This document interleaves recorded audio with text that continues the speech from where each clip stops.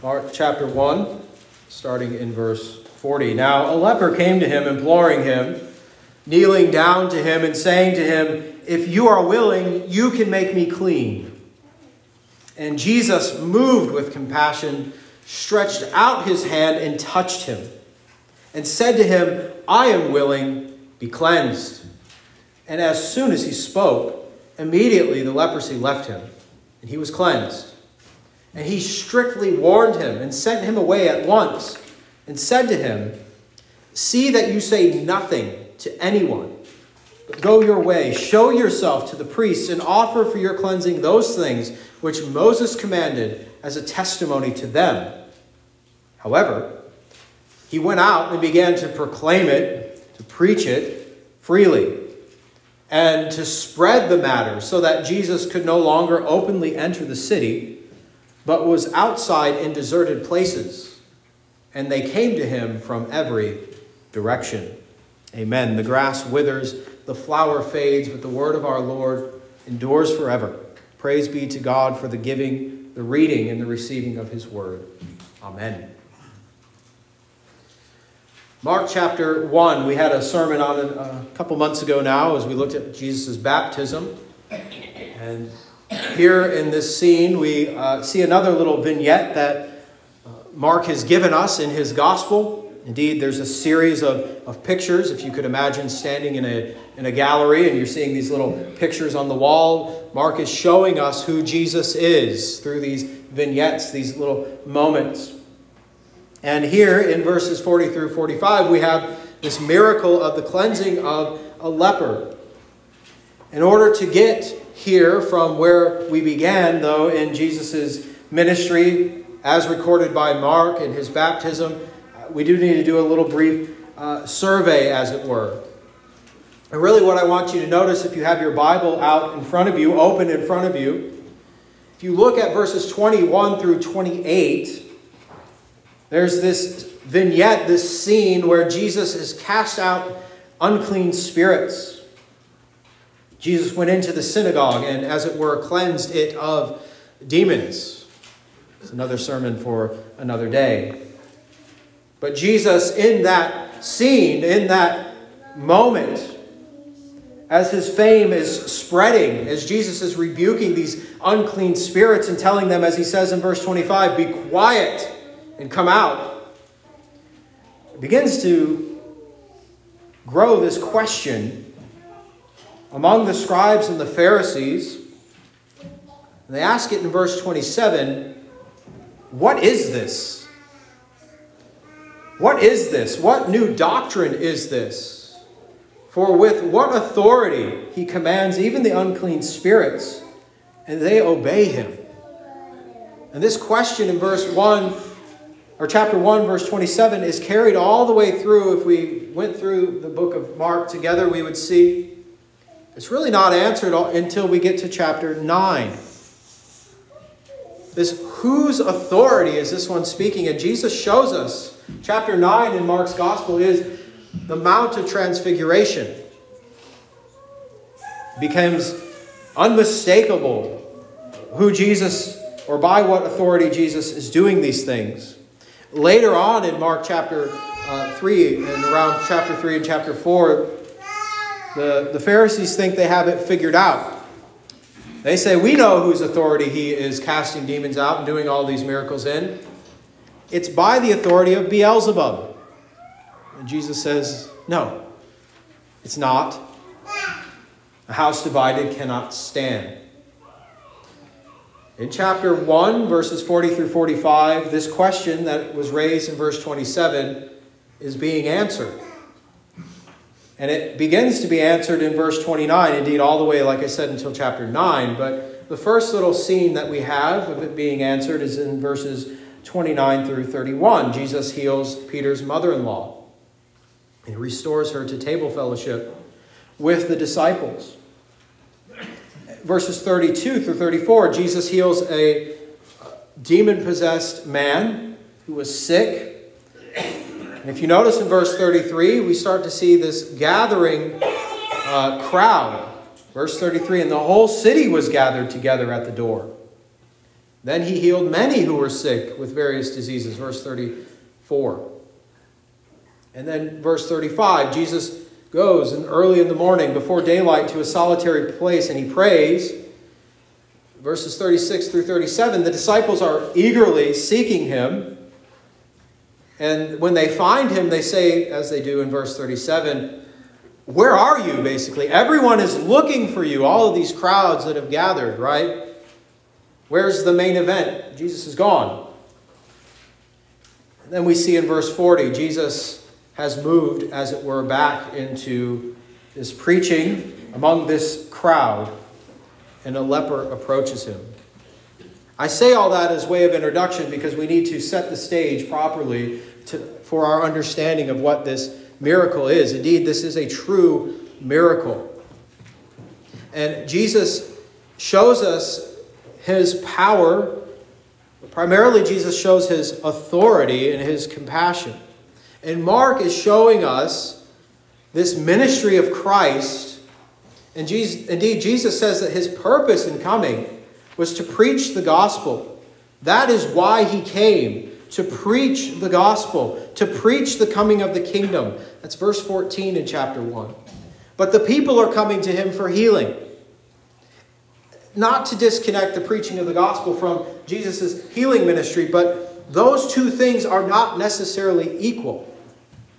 And what we see beginning to build, the tension beginning to build in Mark's gospel, is that the people are coming to Christ for one thing, but his mission is something other.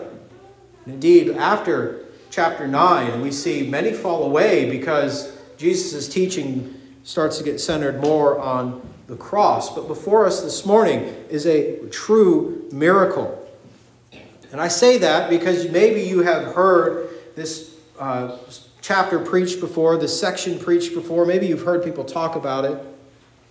And many times when we get into discussing Jesus' miracles, we fall into ditches of error on either side. One ditch is we spiritualize the whole event. And we say this is all about us as sinners. Well, there's an aspect of that, but that's not the purpose of Jesus healing this leper. The other ditch that we might fall into is allegorizing the whole thing. This is just a story. It didn't actually need to happen in order for it to be recorded. Well, that's not true either. See, what we have here is a real healing. There was a real man who was full of leprosy, as Luke, recording the same event, tells us. He is absolutely in a desperate situation. Apart from the healing work of God, there's no hope for this man. Leprosy was a terrible disease. It was a disease that was unhealable. There was no treatment for it. You couldn't go to the doctor and get a cream to put on the leprosy and make it go away. This isn't plaque psoriasis that they tell us, we see so many commercials for. I'm sorry if you suffer with that, but this is far worse. No, there was no hope for this man. This man comes to Jesus. So that's what Mark is recording for us. Mark is recording for us a real miracle. And the Gospel of Mark is full of these brief yet powerfully vivid vignettes of Jesus' earthly ministry. And again, before us is such an account. So I want you to orient your mind and your heart around this being a real historical event. And what we see in the short span of these 5 verses is Mark showing us the truth of Jesus' human compassion and the reality of his divine authority. As the incarnate servant of Jehovah, Jesus came to preach the coming of the kingdom. Yet he did it with compassion and authority. Mark records Jesus' miracle of cleansing the leper to reveal to us, to you, dear Christian, both Jesus' compassion and Jesus' authority. And that's how we will look at this passage together. 2 parts. The cleansing of the leper reveals that Jesus has compassion, verses 40 through 41. And then we'll see that the cleansing of the leper reveals that Jesus has authority, verses 42 through 45. So let's dig in, as it were, to this feast that is before us in God's Word. The leper who humbly pleads for compassion from the Lord. Look at verse 40. Now a leper came to him, imploring him, kneeling down to him and saying to him, "If you are willing, you can make me clean." Notice the posture of the leper. If you were to see this in the original language, all of these ing words, imploring, kneeling, saying, they're all connected and they're all happening at the same time. It's as if this leper is literally crawling to Jesus, saying, heal me. It shows his heart, his humble plea. There's just one problem. If you knew your Levitical law, you would know that this leper should not have approached Jesus. He should not have been with this crowd that was gathered. No, according to the Levitical law, he, everywhere he went, would have to proclaim, unclean, unclean, and let the people scatter and get out of his way.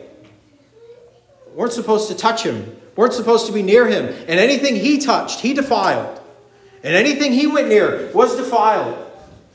He had to live outside of the city. But here we have a leper doing none of those things. Doing none of those things. He boldly comes to Christ. Imagine you're standing in the crowd, and this man has just pushed his way past you. You're listening to Jesus teaching, and you're thinking, man, we'll just stand in line. There's a bunch of us here. And he goes to Jesus and he says, make me clean. I am a leper. And he stretches out his hands and there's blisters everywhere. And you go, whoa, he just touched me. I got to get out of here. And in that moment, you're looking at Jesus thinking, well, what is he going to do? He's a rabbi. You can imagine the Pharisees standing in the corner going, uh-oh. What's he going to do? That man clearly just broke the law of God. Rebuke him. Send him out. Lord, I'm unclean. Kneeling, crawling, groveling as it were. What does the text tell us? What did Jesus do? Verse 41. Jesus then, moved with compassion, stretched out his hand and touched him. Jesus touched him. That man shouldn't have even been in the room. Jesus touched him. Imagine every Pharisee falling out in a southern faint, as it were. Whew. He touched him. Children, imagine somebody who's covered in boils. Their skin is just disgusting. Not only the way that they look, but the way that they smell. They lived outside of the camp. They were living in a time when you didn't take showers every day. This man carried the leprosy everywhere he went. It was part of his identification. It was who he was. He was repulsive. He was disgusting. Jesus touched him. You see in this moment, the most defiled man who would defile any other man he came into contact with is touched by the undefiled. Jesus, moved with compassion, touches the man.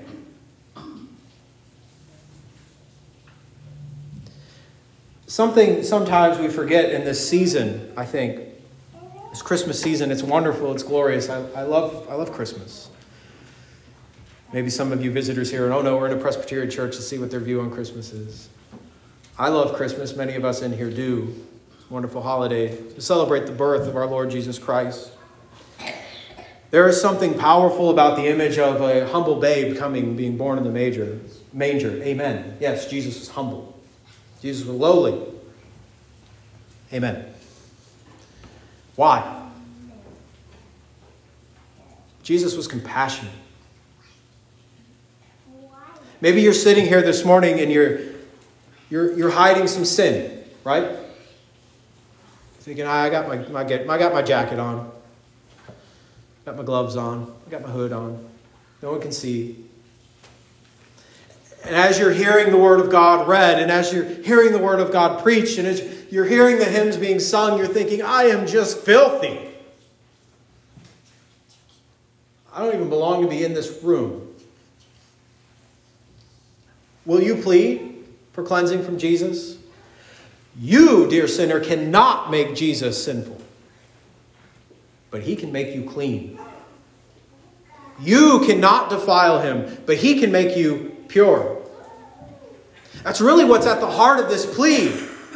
This man isn't just coming to Jesus because his skin hurts. Every aspect of his life is affected by this disease. He has no family. He has no friends. Maybe he has some friends in the fellow lepers, but let's face it, they just keep falling apart. Jesus is restoring his body, but he's also restoring his relationships. He's restoring every aspect of this man. The incarnation restores every aspect of our humanity. Jesus did not just come to die for your soul. Jesus came to die for your body. We had a death in our congregation this past week. Beautiful saint. Dear Christian, we will see her again. Her body that is now being corrupted by death will be made incorruptible. Your body will be made incorruptible. Just as this leper, you will be completely cleansed, completely healed. Body and soul united forever in the presence of God for all eternity. That is the glorious reality of the incarnation. And it's right here before us. Jesus didn't go, whoa, whoa, whoa. Yeah, your sins are forgiven, but you got to go. We'll deal with that body stuff later. No, Jesus looked at that man, the whole man, moved with compassion, reaches out and touches him. And what happens? What happens? Back half of verse 41 and 42. He touches him and he says, I am willing. Be cleansed. The incarnational reality of this passage is unavoidable. Both by his word and by his body, Jesus heals this man. Jesus heals you, dear Christian, by his word and with his body. We can't avoid that. We can't separate that. And I pray you never do in your understanding of who this Jesus is. He is the God-man. And as man, he has manly or human compassion for your condition. He knows the weakness of your flesh. He's experienced it. Yet without sin, undefiled, yes and amen, but he knows what it feels like to be tired. He knows how temptation, although not from himself outward, but surely sorely oppressed from without. But he knows how our bodies make us more susceptible to sin. Take off your cloak. Take off your gloves. Take off your hood. Trying to cover your sin in your own strength. Come to Jesus, who will cleanse you. Why? Because he is full of compassion. Jesus is full of compassion to heal sinners like you and like me. But there's more in this passage. It doesn't just stop there. It goes on. Jesus does this, moved by compassion, but he does it in order to reveal his authority. Remember the question that we're answering. It starts in verse 27 of chapter 1. What is this? What is this new doctrine?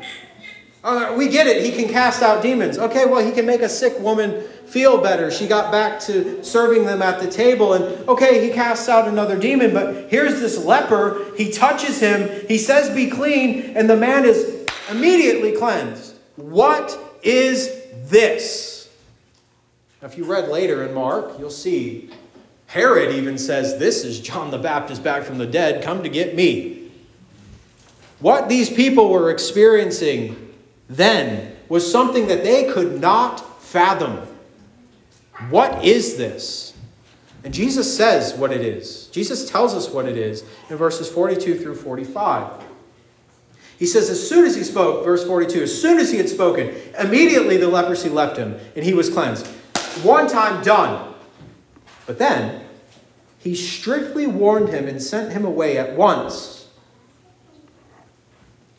See, we see Jesus' authority revealed in verse 42 because it was by his word alone, really. The touching was there, yes. The touching was met by the word, but he spoke. As soon as he had spoken, Mark says. So the touching, we could just put it in order maybe to logically help us think about this. He reaches out and he touches him. Nothing happens. But as soon as Jesus says, be cleansed, immediately it happens, right? Mark says by his word he had spoken and immediately the leprosy left him. Jesus reveals his authority by proclaiming the leper to be clean. Jesus has the authority to proclaim cleansing. Jesus has the authority to proclaim cleansing. Now, you might be thinking, well, big deal, so did the priests. See, later Jesus sends him in verse 44, says, go to the priests as a testimony. No. Don't mix this up. The priest did not have the authority to proclaim somebody to be clean. The priest had the authority to identify somebody as clean. See, the leper was to go to the priest and to be washed, and then they would watch, and then they wash, and then they watch for a few days, and then after a certain period of time, the priest would say, well, indeed, the leprosy is gone. That's not what Jesus does here, is it? Not at all. Jesus says, be clean. He's clean. Jesus has authority to cleanse the leper by his word. He proclaims him to be clean, and he is. What does this tell us about Jesus? He is very, very powerful. And also, not just a man. I don't know, maybe when you were a kid, maybe you young ones in here have tried to do this. Have you ever thought maybe, just maybe, you have telekinesis? Be real honest. We all have done it, right? I'm not that weird. Where you think if you stare at something hard enough, you can move it with your mind. Or maybe you're laying in the bed and you think, because you don't want to get back up, you just got comfortable, you left the light on, and you think, light, turn off. We know how ridiculous it is for us to think that our word is authoritative, proclamative, what we can. Now, when you're vested with authority, this is why sometimes power makes people very pompous. When you're invested with authority, your word starts to mean something in certain contexts. If your neighbor comes up to you and says, hey, get out of the car. No. Drive away. If a police officer comes up to you and says, get out of the vehicle right now. Yes, sir. But the word has power because of the authority that's attached to it. The priests identify God's healing. Jesus demonstrates it. So to answer the question in verse 27, we could stop here and say, well, it's simply by whose authority is he doing this? It's got to be God's. Because only God could cleanse a leper. Man can only identify it. God can do it, and he did. But Jesus knows our weakness. He knows our fickle hearts, and he knows the hearts and the weakness of those around him. So what does he do? He sends him, verse 43 and 44, to go and show himself to the priest. Now there's another aspect of this going and showing. Not only is it for the identification of Jesus' authority, so that the priest would say it is of God, but it is also for the fulfillment of all righteousness. Jesus is telling him to go to the Mosaic priesthood, to go to the temple, to go and be observed, because Jesus did not come to destroy those things, but to fulfill those things. And it would be, as it were, the priest recognizing the times and going, wait, what is this? This is the time spoken of in the prophets. The dead are raised, the lame walk, the blind can see, the lepers are healed. Well, this Jesus has come in the authority of Jehovah. He is Jehovah's servant. Indeed, he is the incarnate Messiah, the King, who has all the authority of the Father and can speak and declare with that authority. So Jesus sends this leper as a witness of his authority. But now we have the stickiest part of this whole thing, verse 45. The text says, therefore, or however, he went out and began to proclaim it freely. Now the word underneath that, very interestingly enough, maybe there's some of you in here that know a little bit of Greek. Maybe you're a little Greek nerdy, who knows? Maybe you're reading a Greek New Testament right now and I'm not aware of it, but it says underneath there, the word is keruzo. It's the same verb, the same word for preaching. You could translate it that way, and some English translations do. You could literally say, he went out and began to preach it freely. He began to preach this good news of Jesus, of what he has done for him. He went out proclaiming it freely. And literally underneath that it says, much and every. He just was it's the image of everywhere this man he went. You know, he pulled up the sleeve, showed his arm and said, I was a leper. I was made clean. This Jesus did this for me. Now you may be thinking to yourself, well, what's wrong with that? What's wrong with that? He's just sharing the gospel, as it were, the good news of Christ Jesus come. How could God be displeased with that at all? There's one caveat that we're missing. Verse 43. Jesus strictly warned him, sent him away at once, and said in verse 44, see to it that you say nothing to anyone, but go your way and show yourself to the priest.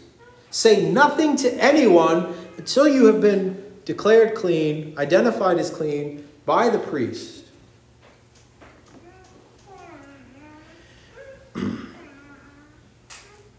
So here's a question. What authority did Jesus have over the leper to command him to do that? What authority? Jesus has all authority to heal him. Does Jesus have the authority to tell him what to do?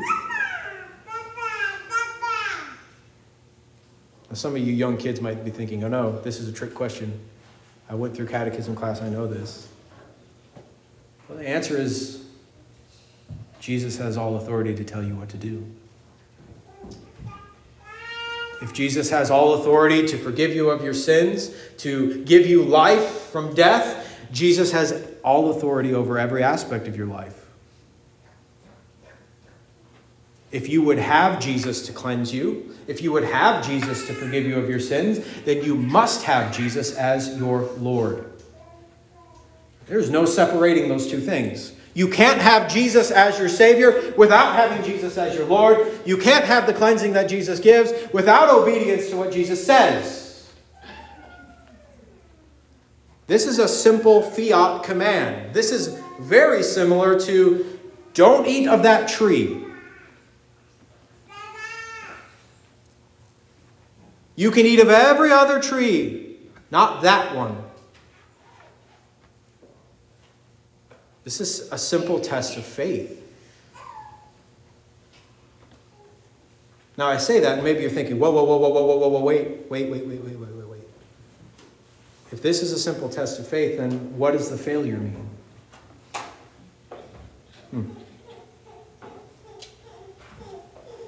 We don't know the ultimate end of this leper. We don't know what happened after this event. So I'm not going to say that this leper did not have genuine faith and belief in Jesus Christ. We don't know. He came to him humbly. He besought him. He got cleansing from him. But we must also say that this leper disobeyed in a very big and very serious way. This is a lesson for us as Christians. We must understand this. That Jesus has healed us, Jesus has cleansed us, Jesus has commanded us, yet we disobey. Does that mean that Jesus no longer loves you? Does that mean that Jesus is going to take back his cleansing? Do we see later on Jesus go, hey, you leper, hey, come here, come here. No, back, leprosy's back on. Nope, you disobeyed me. No. But can we also say, based on this passage, that it pleased Jesus what this man did? Did his disobedience please Jesus? No. The back half of verse 45, it says, Jesus could no longer openly enter the city, but was outside in deserted places. There was real-world consequences for this man's disobedience. And it was a hindrance to Jesus' ministry. We can't not recognize that. It's right here in the Bible. Now, how that all fits together with God's sovereignty and all his purposes and all of that, it's another sermon for another day, but here it is, dear friends. This man's disobedience was a hindrance to the gospel ministry of Christ in that day. Your and I's disobedience can very much be hindrances to the gospel ministry in our day. We need to be aware of that. We can't simply have Jesus as our Savior, but not submit to him as Lord and live any way that we want and think that it's not going to have an impact on people around us, on the ministry of Christ. How terrible is it when a man who's grown a great big ministry falls? It hurts a lot of people. How terrible is it a man, even with a little bitty ministry, a home, a father, a husband, falls? It hurts a lot of people. Generations. An unfaithful mother can cause a generation of pain. No, we need to maintain this reality that Jesus has authority over us, even to tell us simple things that we just must simply obey, even if we just simply don't understand it. Because let's be really real right now. You would probably be that leper. I would probably be that leper. Because when Jesus said, hey, don't tell anyone, I'm thinking, oh, that's just a humble brag. I'm going to go out and tell everybody. I'm going to go proclaim it. I know better than he what I need to do with what he gave me. Do you know better than Jesus? Do you know better to do with what Jesus gave you than he? No.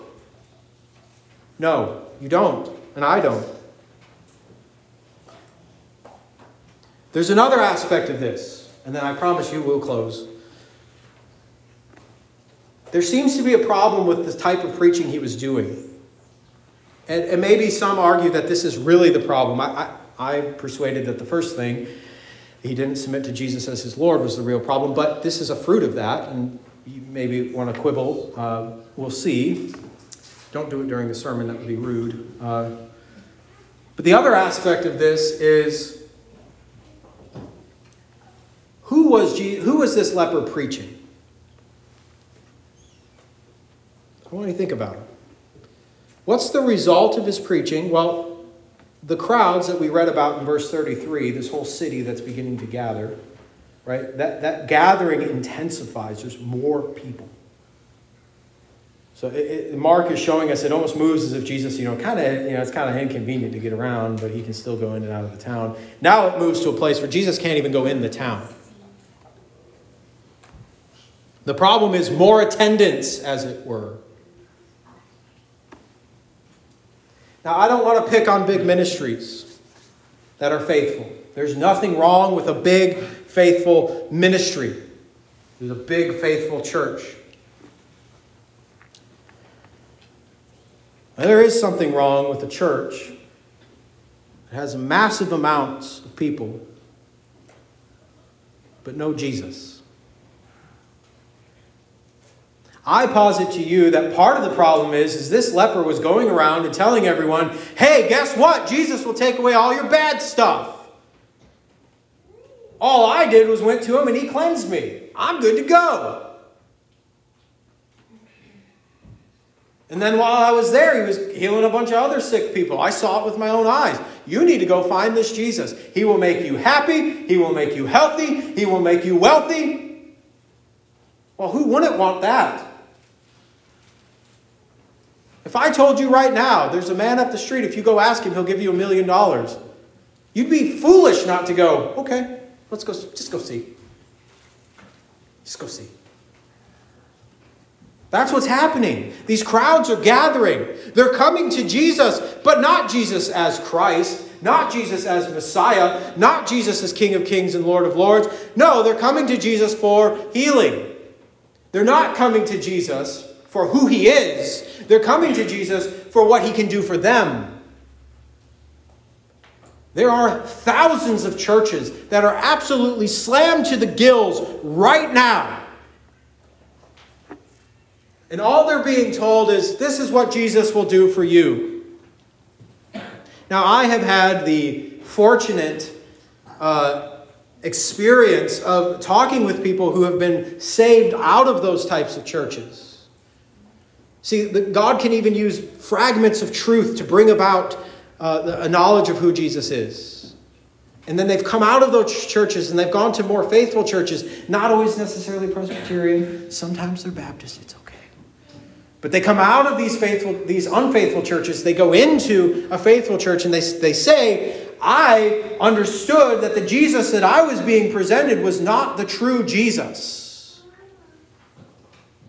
But I wanted the true Jesus, so I came to him through his word. That's the problem, dear friends. We don't approach Jesus through the word of men.